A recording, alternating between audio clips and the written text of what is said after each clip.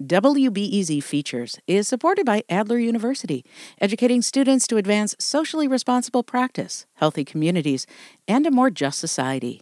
With degrees in psychology, counseling, public policy, and leadership. Adler.edu. Reopening Chicago's closed mental health clinics comes up frequently for the 8 candidates who want Mayor Lori Lightfoot's job. All of them but Lightfoot say they support bringing back the half-dozen clinics that have been shuttered for just over a decade. But it's a contentious issue that not all mental health advocates agree on. WBEZ's Kristen Schorsch and Tessa Weinberg bring us this story. We begin with Tessa.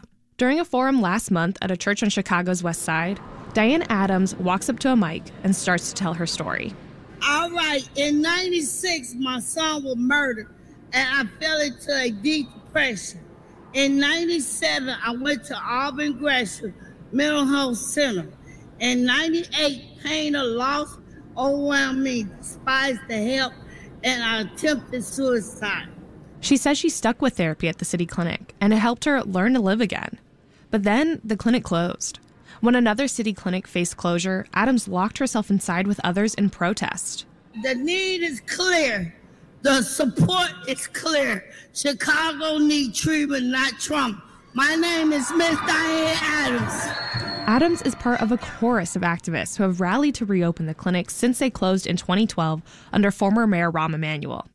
They point to a persistent need for mental health services that got worse during the isolation and death caused by COVID-19. On the campaign trail, Lightfoot's opponents have seized on this moment.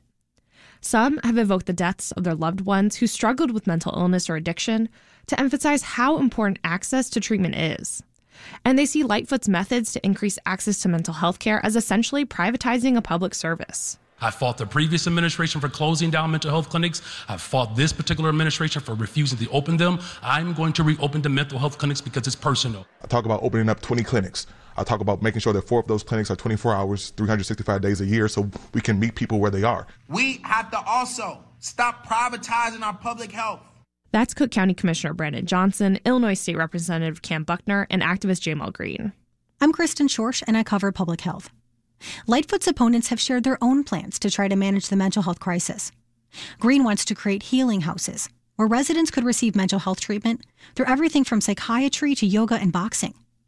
Former Chicago Public School CEO Paul Vallis said he would put clinics in each police district. And Congressman Jesus Chuy Garcia says he would collaborate with the county health system to expand public services. Lightfoot has spent a lot more money on mental health, increasing that portion of the city's budget from $12 million in 2019 to nearly $90 million last year. But instead of having more city clinics, she's sending city money to nonprofit providers and community organizations to help do the work. She's also added staff at the city's clinics already in place. Here's the mayor in November. We are now in over 50-plus neighborhoods. We are on track to deliver services to 60,000 Chicagoans this year. And we now, for the first time, deliver mental health services to children and adolescents. 60,000 Chicagoans.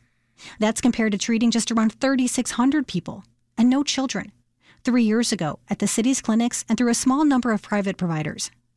Some mental health advocates say just focusing on whether to reopen the clinics is not thinking big enough for a city of nearly 3 million people. They say it's about meeting people where they are. Maybe that's providing mental health care in a library or at a food pantry. Alexa James is CEO of NAMI Chicago, a mental health advocacy organization that has partnered with the city on responding to 311 calls. There's actually been a huge investment in mental health with this administration, and we need to double down on that. And we need to keep making the progress, which is more people have been served, and that's the truth. But whoever is the next mayor will have to figure out how to sustain this momentum. More than half of the city's mental health budget comes from federal relief dollars. That money has an expiration date. It must be spent in the next few years. Kristen Schorsch. Tessa Weinberg, WBEZ News.